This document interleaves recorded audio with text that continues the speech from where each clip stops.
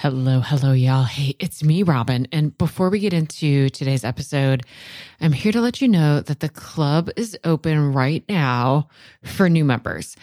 I'm going to take a couple minutes to fill you in on all that the club is offering right now.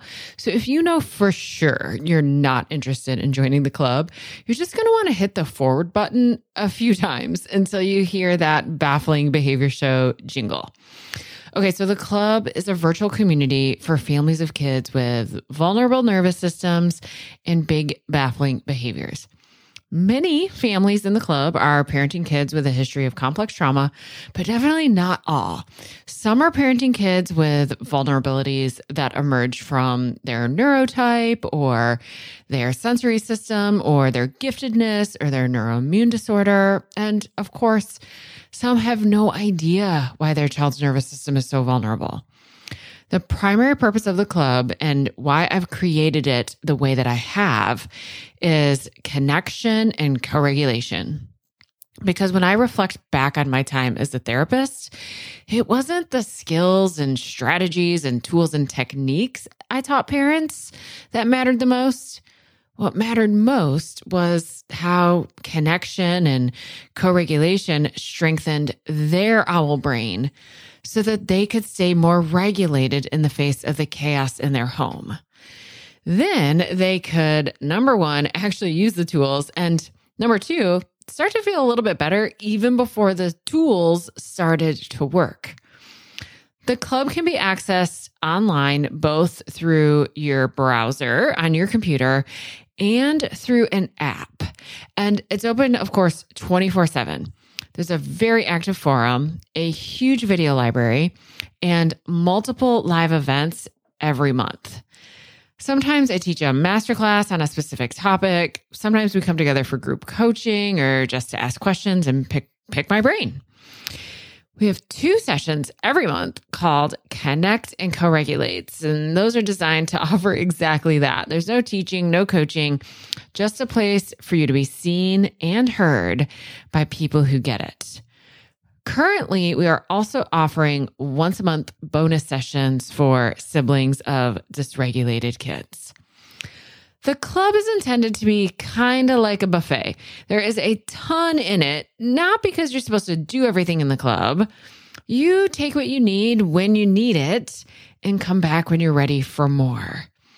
If you could use a little extra support, consider joining us. You can read all about all the details over at robingoble.com/the club. I'll put a link in the show notes. And we're open today until the end of the day, Friday, May 3rd. All right, y'all, here's that episode you're waiting for. Hey again, welcome back, or maybe I'm welcoming you for the first time to the Parenting After Trauma podcast. I'm your host, Robin Goble, and you've just joined me on a journey of taking the science of being relationally, socially, and behaviorally human and translating that for parents of kids who have experienced trauma, as well as parents who are just interested in the science of behavior or parents who are parenting intense kids with big behaviors. I'm a psychotherapist with over 15 years of experience working with kids with big behaviors, many, if not most, of who've experienced significant trauma, but some who have just other differences that are leading to big behaviors. I'm also a self-diagnosed brain geek and relationship freak. I study the brain kind of obsessively and even once taught the science of interpersonal neurobiology in a certificate program.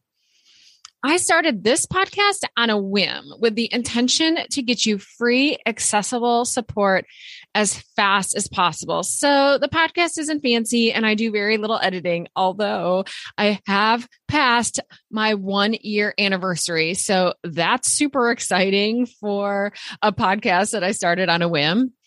If you love this episode, be sure to add Parenting After Trauma to your favorite podcast player and share it with your friends and colleagues. After you do that, head over to my website and get started on my masterclass about what behavior really is. It's the perfect place to start your journey on unlearning everything we've been taught about behavior. Start that masterclass at robingoble.com/masterclass. In today's episode, you're going to meet Dr. Lori DeSottles.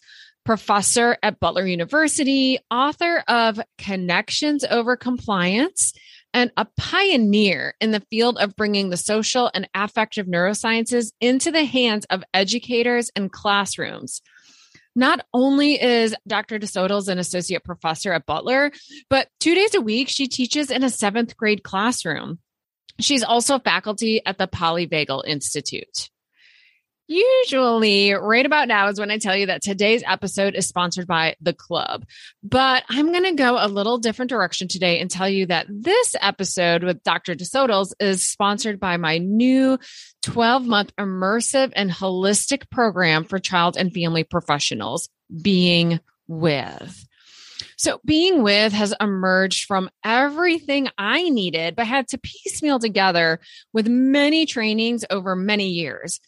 Being With brings together a solid connection to the neuroscience, creates a toolbox full of tools to help you both be with struggling families and to help you help the families be with their kids, as well as a space and the invitation for you to grow in your self-attunement, because that's ultimately the most important piece of this journey for both you and your families. I want great therapists and great parent helpers to develop the inner resilience to stay in this field and serve struggling families for a really, really long time. So Being With is my offering to actually both the professionals, but ultimately to the families that they serve. The inaugural 2022 cohort begins in January, and registration is open through December 17th, 2021. All right, y'all, let's dive into this interview with Lori. Well, gosh, Lori, thanks so much for finding the time today to give us the opportunity to connect, get to know each other. I'm excited about that and really introduce my listeners to your work and the really important things that you're doing out in the world. So welcome. Thank you, Robin. I'm excited for us to have a conversation and just to share what's happening in this crazy time right now. Oh my gosh, no kidding. Yes. So let's just get started with telling my listeners, just tell us a little bit about yourself and what you're doing in the world right now. So I am a full-time faculty at Butler University in Indianapolis. I'm an assistant professor in our College of Ed. And my work is really in neuroscience, social and affective neurosciences, and also working with the polyvagal theory that Dr. Stephen Porges created. My goodness, it's been over 30 years ago, I think. Yes. It's been a while. But the application of all of these sciences is really informing educators, social workers, counselors, parents.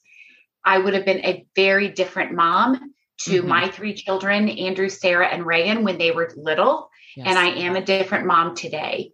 As you know, they're in their 20s. Our oldest is 30, which I can't even believe. How is that possible? Yeah. So it's really exciting to see how the research, the literature in these social and affective neurosciences are really supporting social, emotional, cognitive, and physiological well-being. And we've never needed this more. Oh my gosh, isn't that the truth right now with everything that's going on? I've said more than once that it is my studies of the neuroscience and then my commitment to living it, embodying it that has got me through this pandemic, how I feel like I'm still able to somewhat be okay in the world. Absolutely. Yeah, absolutely. And the other thing too, when you asked about what I'm doing in the world, I think the thing that I want to share most is that I'm back in the classroom. And in fact, after this recording today, I'm heading to my 7th grade classroom to spend the afternoon. And the reason I do that is because I want to walk the walk of educators right now. Yeah. And I've been doing this for 7 years. The university has given me a course release. And so I've been able to take these practices that we are creating and integrating them into procedures and routines and transitions for parents and for staff. This is about how routines and rituals at home and at school. Yep. But it really is addressing the nervous system development and how adversity impacts our children and youth And so I'm getting an up close and personal look at the middle school this year. I'm at 2 days a week. I'm with seventh grade. Last year, I was at the beginning of the pandemic, I was with sixth grade and third and fourth grade. So this is invaluable to me because I don't know what I would have to say to you if I were not in the classroom. And so this is a significant aspect of my life right now. Yeah, that's cool. I did not know that about you. Like that. I mean, first of all, I'm like, whoa, how are you, like, where are you finding the time to do all these things? But I know we just all are figuring it out, aren't we? But yeah, that's really cool. I'm super curious to hear, because I'm sure it's similar in the education field as in the mental health field that, well, one, just sort of what was your tipping point? Like, where did you move into kind of doing your work through this lens? But then also, how it's come to be teaching other educators this different way of being with students and seeing their behaviors and how the neuroscience can really impact, again, the very practical things that are happening in the classroom. Yeah. So I'm a former special education teacher and former school counselor. Okay. And I taught children with the classification of emotionally disturbed, behavior disordered, emotionally impaired. I mean, in the educational world, we have these labels and classifications and rulings, and we box in and call children disordered, dysfunctional, disturbed. And so I really looked at the brilliance of these kids. And even when I did not know the neuroscience, even as a young teacher, I felt there was something beneath the behavior that I wasn't getting. Yeah. And so that really spurred this work into pre-service education, taking my own work, my doctoral work, and looking at the adolescent brain, looking at the developing brain, and really understanding that behaviors are only signals. They are just indicators of what is happening in the nervous system. Yes. So I really moved the focus, not just talking about the brain, but talking about the autonomic nervous system, because there's this beautiful and very complex conversation that is happening in all moments between our brains and our bodies. It's a bi-directional highway. Yes. Yeah. So say more about that. Like, say more about how is, our autonomic nervous system and what's happening in our nervous system. Well, what do you mean by that as far as it's underneath behavior?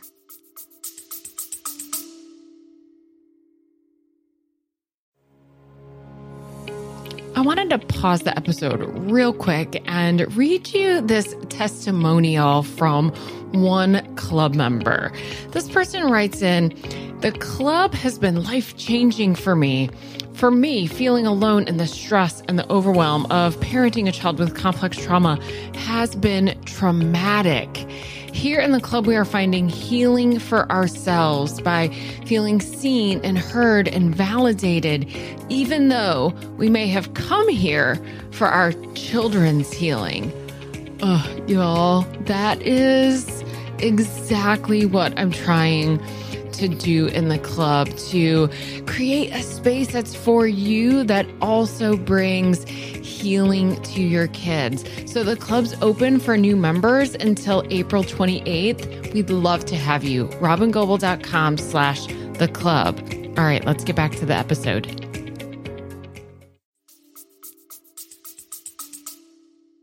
So this is fascinating. And again, this is why I would have been a different mom. Yeah. And I am a different mom today and teacher. But what we are learning and what the sciences are sharing with us now that we might not have known 10 years ago, 5 years ago, 20, 30 years ago, is that the brain and body, which make up our autonomic nervous system, are not only in constant communication with each other, but they're communicating to us. Yes. And in the Western part of the world, I feel we've become very disembodied. Yes. Meaning that we are always talking, lecturing, grounding, threatening, nagging. I did a million times as a mom and as a teacher. Yep. And we were kind of our heads and our our bodies went in separate directions. And what we now are learning is that when we feel afraid, when we feel anxious, when we feel irritated, just very, what we say in our house, rough,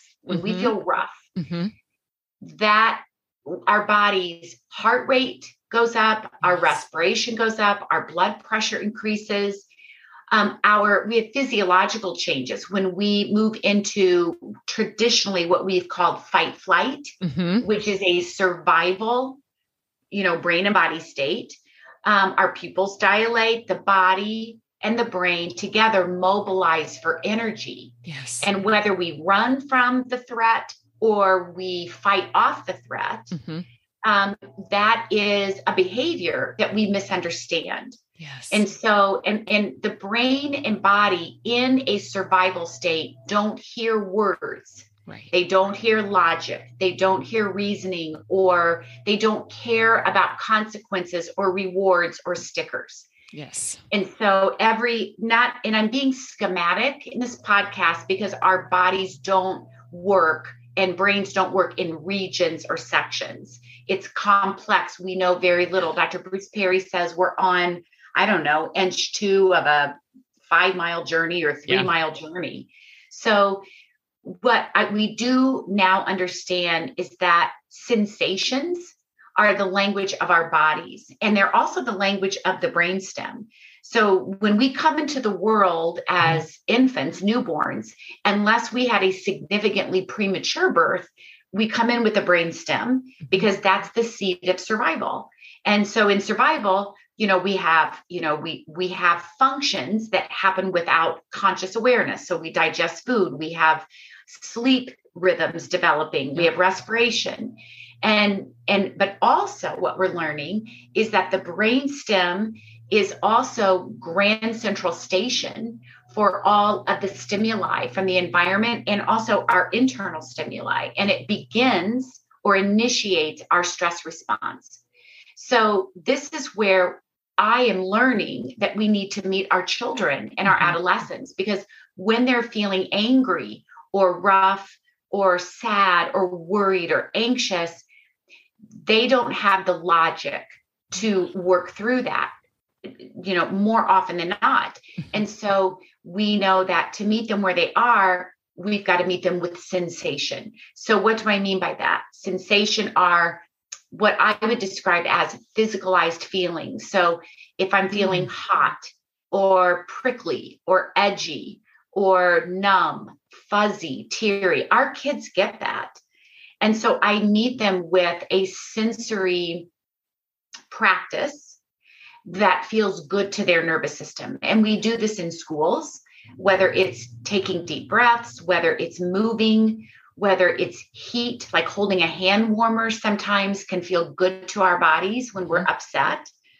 A hand massage feels nice sometimes. Art is a wonderful way to dampen down our stress response systems and kind of opening us up to this cortex. And right here behind our eyebrows, all of us, this is the newest part of the brain. This is the cortex, the prefrontal cortex. And this is where we do life. It's where we parent. It's where we teach from. It's where we learn. It's where we live, because this is the seat of our executive functions. So it's where we hold working memory and sustained attention, problem solving, decision-making, emotional regulation. But if you're constantly, like we have been during this pandemic, if you're spinning and living in survival states, you can't access this. Yeah. And that's why we're meeting our students with practices that align with where they are. And that's true for adults too. Yes. I mean, that's some of my favorite part about this work is that it's, we can look at it through the lens of kids and then take a breath and pause and be like, and everyone else too. For some reason, for many people, it just feels a little easier to have a little distance from the information, apply it to someone else before you think about applying it to ourselves. Mm-hmm. Yeah. So what is it like to be working with educators, like not just right now, but even, prior to the pandemic, like bringing this information to them and helping them, see behavior through a new lens, but then especially now during the pandemic? Well, this is fall of 2021. And in reality, we are in the third year of this pandemic in our schools and in our homes and communities. And so across the nation right now, we are seeing a significant uptick in behavioral challenges in our classrooms. Yes. And we are also seeing, and I want to differentiate when I talk about behavioral challenges, because it's not always externalizing. It sometimes is dissociating or shutting down or immobilizing. Yes. And so this time, and again, the behavior is only the signal. And so what I'm helping educators to understand is that when any of us are functioning in survival or in that threat and protect state, that when we use traditional discipline, it backfires.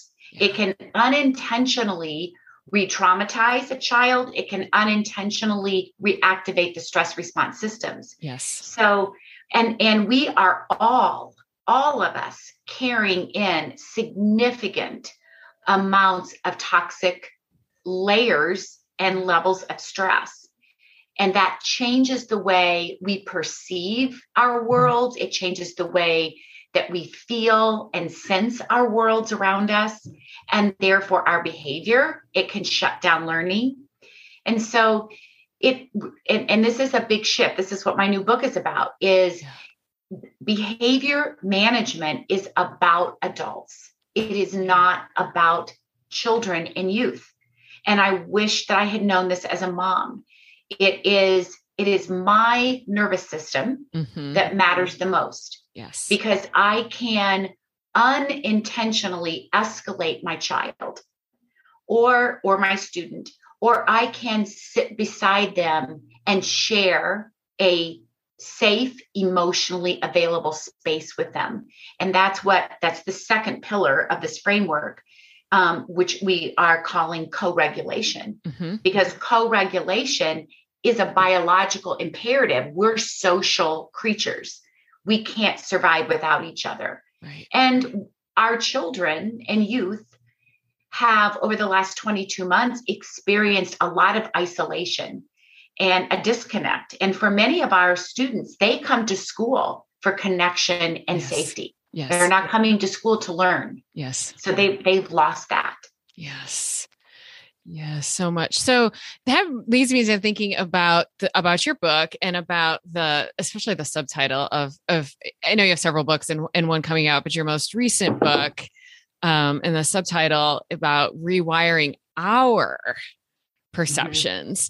And I'd love to talk about that a little bit more, because we think so much about how the work we're doing is rewiring our kids' brains, and to shift the dialogue on that just a little bit to get some clarity on what we're really doing here, what we really need to do is rewire our own brains so that the way that we're seeing and perceiving the behaviors and then our approach to kind of helping kids changes a little. So say some more about that, rewiring our perceptions.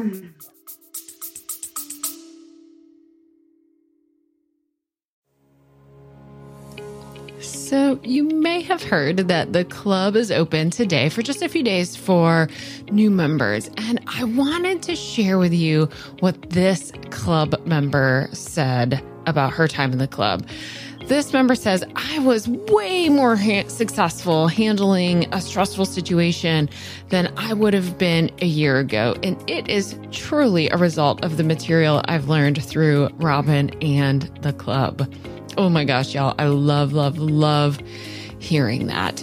There's no way that we can promise that the stress from your kids is going to change, because we're just not in control of anybody else but ourselves.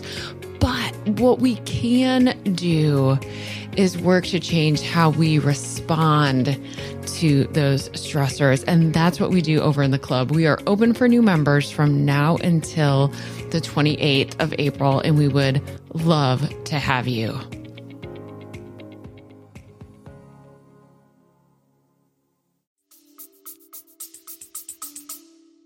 Well, neuroplasticity is a hot topic right now. And it also is controversial because it's become a word that we can oversimplify. Yes. And so in the context of the book, when I talk about rewiring our perceptions of discipline, it's really thinking about how a calm, regulated adult nervous system is capable of calming a child's nervous system or an adolescent's nervous system.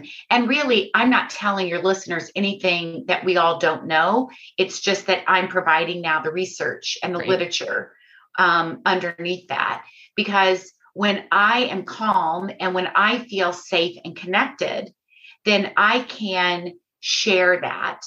And I am able to promote some positive contagion because we know human beings are contagious. Yes. And we all know that we can walk into a room where people have been and we can just feel and sense that energy. Something feels off here or something feels wonderful here. And our children and adolescents, again, that nervous system is developing. It's vulnerable. It is, taking in experiences at a rapid, efficient rate and way. And when we think about the plasticity of younger children and adolescents, they are watching us. They are listening to us. And it's interesting because our nonverbal communication is something I am very aware of right now in my own brain and body state. I'm really aware. That's some rewiring I'm working on is what is my tone? How am I posturing? Yes. What are my gestures and what is my face saying? My eyes. Yes. And my girls, my own daughters will say to me, Mom, you've got that voice. Yeah. Mom, that's, you're upset. What's going on? Yes. And I'll say, no. And then I go, hi, and so it's, there are just no days, hardly any hours where I'm not thinking about my own nervous system right now. Yes. And especially in this time. So rewiring our perceptions, the adult perception is really understanding the science, number one, and understanding that patterned, repetitive, and thoughtful, focused experiences, because it just doesn't happen with the repetition. Change doesn't happen with just repetition. It's really being intentional. And it's really being focused on a behavior or a skill or even your thoughts and feelings. I know for me during the pandemic, I have created a habit of worrying, and I never used to be a worrier. And that is something that I'm really aware of. And when I begin to worry, I watch that pattern of thought or those feelings, and I begin to be curious about that and to wonder about that. And then to think, what else can I be thinking about at this point? Because I don't want to get down on myself, but I want to acknowledge where I am in my nervous system. And actually, that's the goal. The goal is for our children and for us to acknowledge that we move through different states all day long. And there's nothing wrong with feeling mobilized to mobilizing anger or mobilizing worry. It's okay not to be okay right now or at any time. But it's when we get stuck in those states that can become challenging to move for us to move through personally, but to also help our students and our own children to move through those.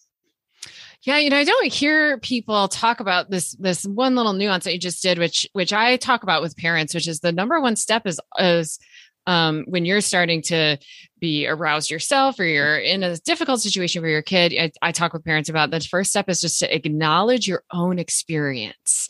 Because it feels like we've done so much learning about whatever language we want to use, trauma informed, or, whatever language we want to use, that I've found this unintentional byproduct of, I'm not supposed to be reacting to my child this way, or I'm not supposed to be reacting to the world this way, which then comes with these real negative thoughts and ways of being with ourselves.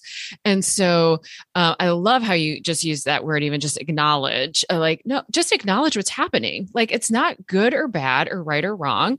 Your system is mobilizing and you're starting to feel aroused. And when you think about the behavior of the child in front of you, it makes perfect sense that that's what's happening with you. And so the first thing we want to do is just acknowledge it, like notice it, not have any judgment about it. And if we can, send ourselves even just a little self-compassion because it's painful to feel that way. It's painful to feel lots of worry or to notice these things that are happening sometimes in our autonomic nervous systems that we wish, it's so hard to get out of that cycle of we wish it wasn't happening. Right. And so just that first step, taking that step of like, but it is happening. So let's just acknowledge and be with what's actually unfolding right in the here and now. So I love that you said that. I don't hear people talk about that. That's what I feel like is a really crucial part of it, that just acknowledging like, this is what's happening right now. Yeah. And also, along those same lines, it's very important for us, in this time especially, but in all times, to understand that our body is always working for us and not against us. Yes. And so when we have those sensations that feel uncomfortable or painful or wobbly or, the throbbing, these are some of the words my 7th graders have given me. Yep. When we have those sensations that, it really is leading us, into movement. Yep. And what's interesting, Dr. Andrew Huberman has, he's got some podcasts, and from his lab and his literature, his research, I was just reading the other day that when we feel our bodies moving into that survival state, whether we are feeling anxious or angry or just, very uncomfortable, he was stating, and especially with anxiety too, he was sharing that our bodies, the reason we have that discomfort is there is an accumulation of carbon dioxide that needs to be released. And that's why breath work can be such an important, but even more than breath work is movement. Yeah. Because when we move forward, our eyes actually move in a lateral way, which is very similar to some of the practices like EMDR, eye movement desensitization reprocessing. So I was sharing this with my daughter, Sarah, the other day, and she said, Mom, I was starting to feel so anxious. I felt like a panic attack coming on because she struggled with those. Yeah. And she said, for the very first time, I didn't shut down, even though I felt awful. I put my running shoes on and she said, and I went outside and I took a walk and she goes, Mom, it felt better it started to lessen. Yes. And then I was just looking at this research. So that's why movement and rhythm. And when I talk about rhythm, it's pacing is rhythmic. Walking is rhythmic. Yep. Shooting baskets is rhythmic. Driving in your car is rhythmic. So, it's really the things that we do, that rocking, like I'm rocking in my chair right now, my office chair. This is rhythmic. And so those type of strategies or practices, feel good to us, and we know that they do, but there are neurobiological reasons why they do. Yeah, I haven't heard that podcast by Dr. Huberman. I need to go check it out. Movement. I know you and I don't know each other at all. We're just meeting for the first time today, but movement, that's kind of my thing. Like when I'm training therapists, that's what I train them in, is how to bring movement And to really bring this part into mental health care that's been so often, people actually use words like stay in your lane. The body is not for mental health therapists. They use all this kind of, it's like, wait a minute, wait a minute, like bringing in the body and bringing in movement and is really quite non-negotiable. Like that is such an important part of mental health. Well, and it's a part of who we are in an evolutionary, place. I mean, we aren't wired to sit the way we do. Right. I mean, it just goes against our neurobiology. Yes. And Dr. Bruce Perry has a lot of great research on this. And he just, I was just listening to a podcast and, speaking with coaches and, that athletic teams. But it really is just a 5-minute walk, literally a 5-minute walk can change the way we breathe. It can lower heart rate. It can lower our blood pressure. So you don't have to go to Orange Theory 5 days a week for an hour at a time. I mean, that's not what we're talking about. Right. Even 3 deep breaths activates the parasympathetic pathway of the nervous system. Yes. So back in, I guess it was September, I did a podcast series on, again, like strengthening the foundation of the brain. And we talked a lot about exactly what you're saying, moments. We're talking about moments here, like finding little, again, a 5-minute walk, 3 breaths, that doesn't have to be, because I'm sure the educators you work with, same as the parents that I work with, we start to talk about this kind of stuff and they're like, oh no, like we don't have time for this. Like we can't add anything else to our plate. We are not, nothing new, which I totally get.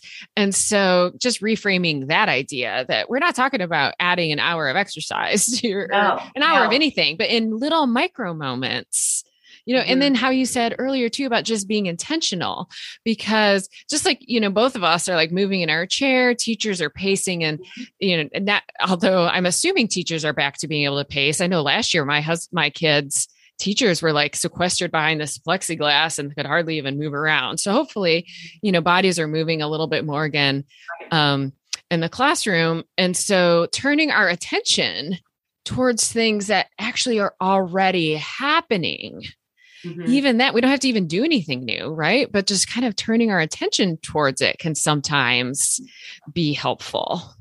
Oh, absolutely. And we, schools, I mean, people get a little funny when you talk about meditation in the school.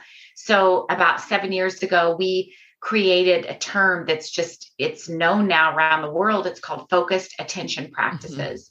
And really they can be calming focused attention practices, or they can be energizing. Yes. And they really, and I share with people, meditation only becomes religious or spiritual if we make it that way. But meditation is really an exercise in executive function. Yes. And so when we focus on a stimulus like taste or visualization or sound or movement, we are activating, I should say, that strong capability of memory and our ability to stay focused and to be flexible and fluid as we move, throughout our day. So it is an anti-inflammatory practice for limbic and subcortical regions of the brain, because we are intentionally quieting that midbrain area so we can get to the cortex. Yes. I mean, helping people feel comfortable bringing attention to like the here and now and bringing attention to what's happening in their bodies. It feels like if that is just like the one thing, we could really help people. I mean, there's so many things, but if that one thing could be so impactful, right? Like developing safe enough spaces and body experiences to allow for that focused attention. I mean, the benefits of it are just so profound. So I love too that you found a way to introduce the concept in a very neutral, way. It feels to me like that has the power to like change the world in generations. If we can teach people how to be with their bodies and be in the here and now. And it's such a part of who we are. Breathing Yes. and moving are who we are as, human beings, as living organisms. And so to be intentional about the types of breaths that we need and that really help our biology to either energize or to calm is something, my children have said to me, or my young adult children have said to me, Mom, what is one thing you would love to see change in the schools in the next 10 years? And I said, I hope focused attention practices will become commonplace and they'll become a part of our routines. And like just collecting homework, eating breakfast at school, doing DMR, a part of our family routines, before dinner, before bed, when we get up in the morning. It's no different than brushing your teeth or showering. I mean, these are things that we know are so helpful to the brain and the body, and specifically, to the nervous system. Yes. Yes. And if we can really be beginning those practices ourselves, right, as the adults, right, that matters, right? Like sometimes it feels like it's not enough, or we're not doing enough to, help our kids or change our kids' behaviors. We get real focused on all of that, and to just pause and, remember, just like you said, how our nervous systems are so contagious. Yeah. And if we can develop these practices to be, with ourselves in this way, it matters. It just really, really matters. Yeah. It does.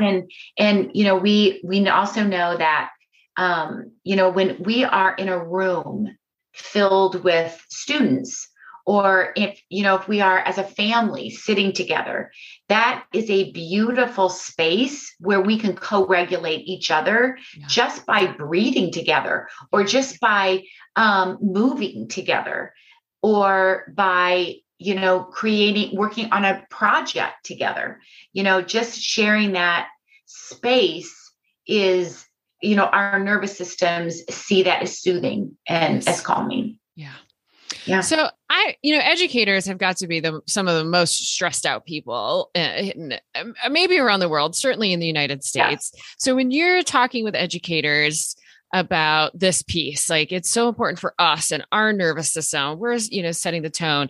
And I assume some of them look at you like, come on, like everything's like on fire right now. Like, how am I supposed to find regulation or be quote unquote calm, which is a very valid question.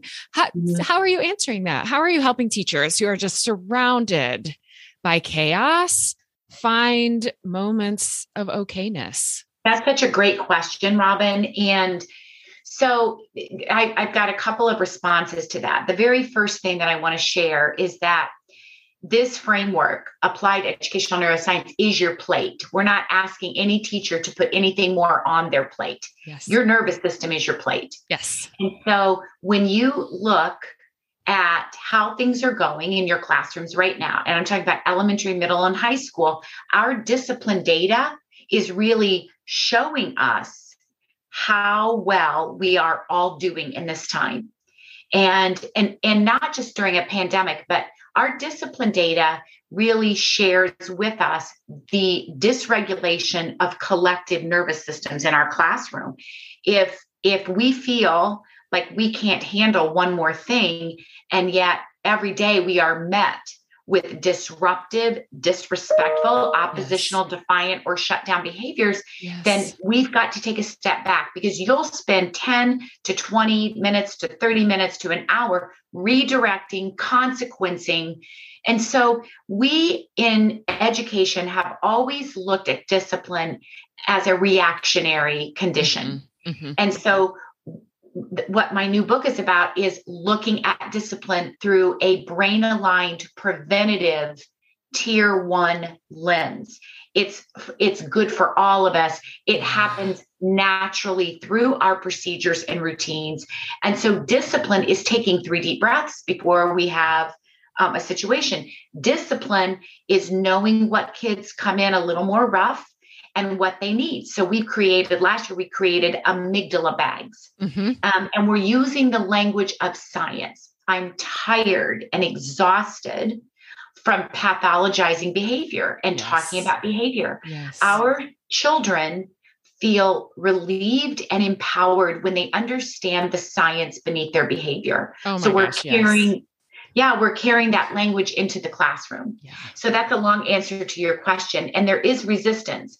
But I think when we consistently share the science of, why we feel the way we do, why we're behaving the way we do, then, and understanding that these are procedures. You teach 10 procedures as an educator all day long, every day. I mean, your procedures are a part, and if you're not teaching it, then you're practicing it. You're going through it.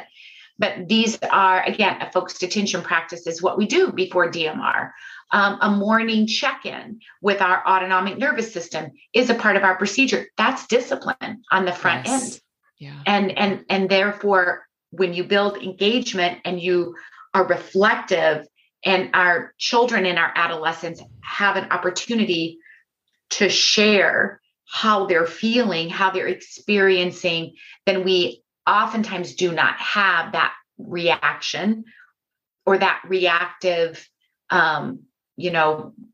challenge where and again, it's not, we will still have yelling and throwing and eloping and, those things just don't go away, but with time and with consistency, it makes a difference.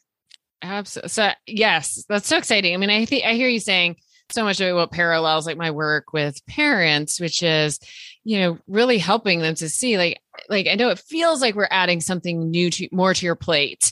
I'm not adding anything more to your plate. And I don't want to add anything more to your plate. And actually our bodies are longing to see behavior for what it really is.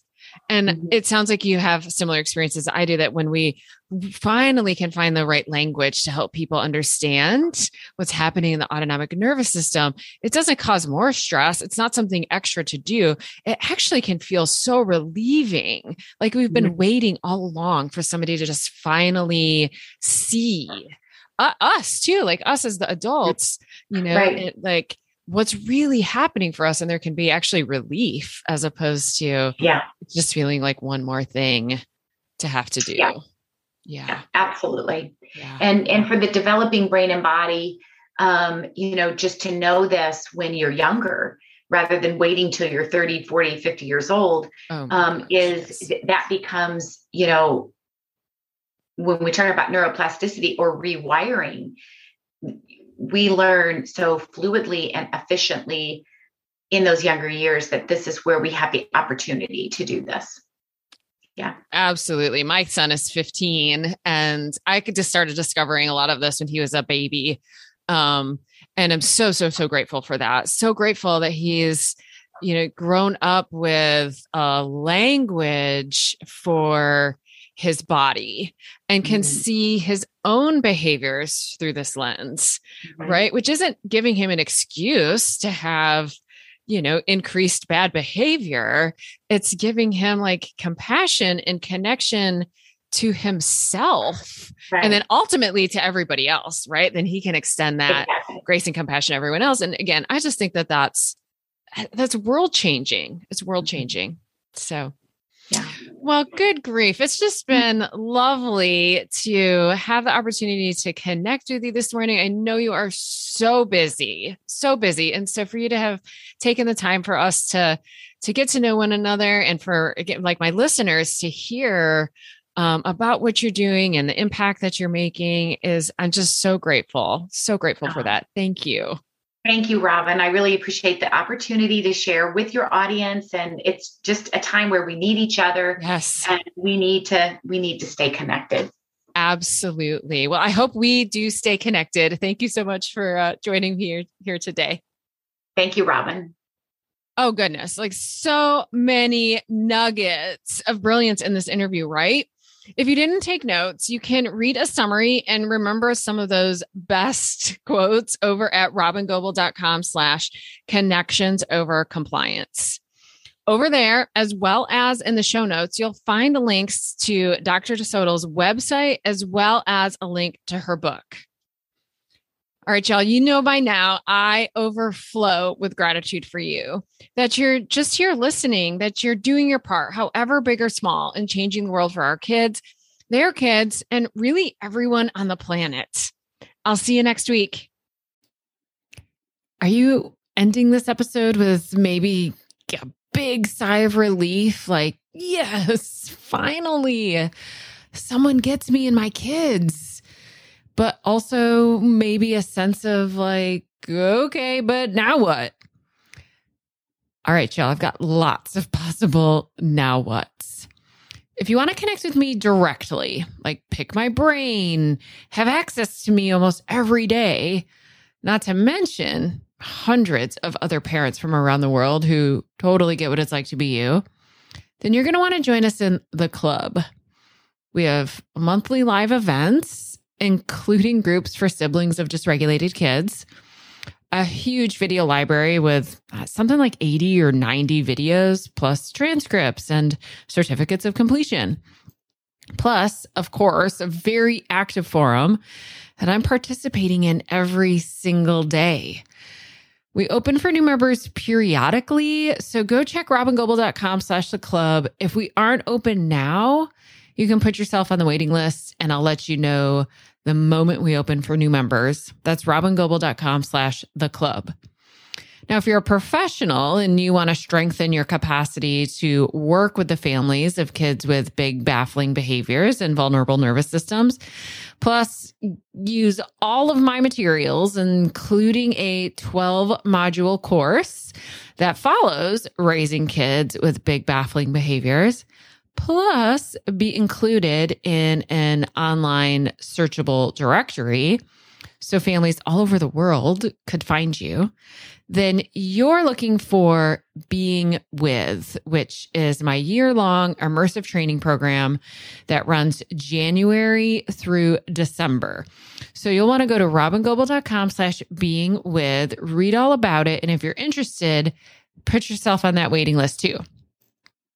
Now, if you just maybe need a little extra connection and co-regulation, but don't feel like you need to join the club, then you can just keep listening to my podcast. Or you could go subscribe to my Start Here podcast, and that'll give you 10 episodes in order that will take you through cultivating a great foundation of parenting with regulation, connection, and felt safety. That's at robingoble.com/start here. You have to go there. You can't just find it in your podcast app. Or you could get yourself a copy of Raising Kids with Big Baffling Behaviors, paper book, audiobook, ebook. You can get that anywhere books are sold. Or you can just head to my website, download one of my very many free resources. I keep them all really easy to access at robingoble.com/free resources. Webinars, masterclasses, ebooks, infographics, all sorts of stuff. Go check it out. See what of those things could be supportive of you or maybe to the other adults in your life who are helping support you and your child. There are just so many ways that you and I could be more connected, and you can get the amount of co-regulation and support that you need.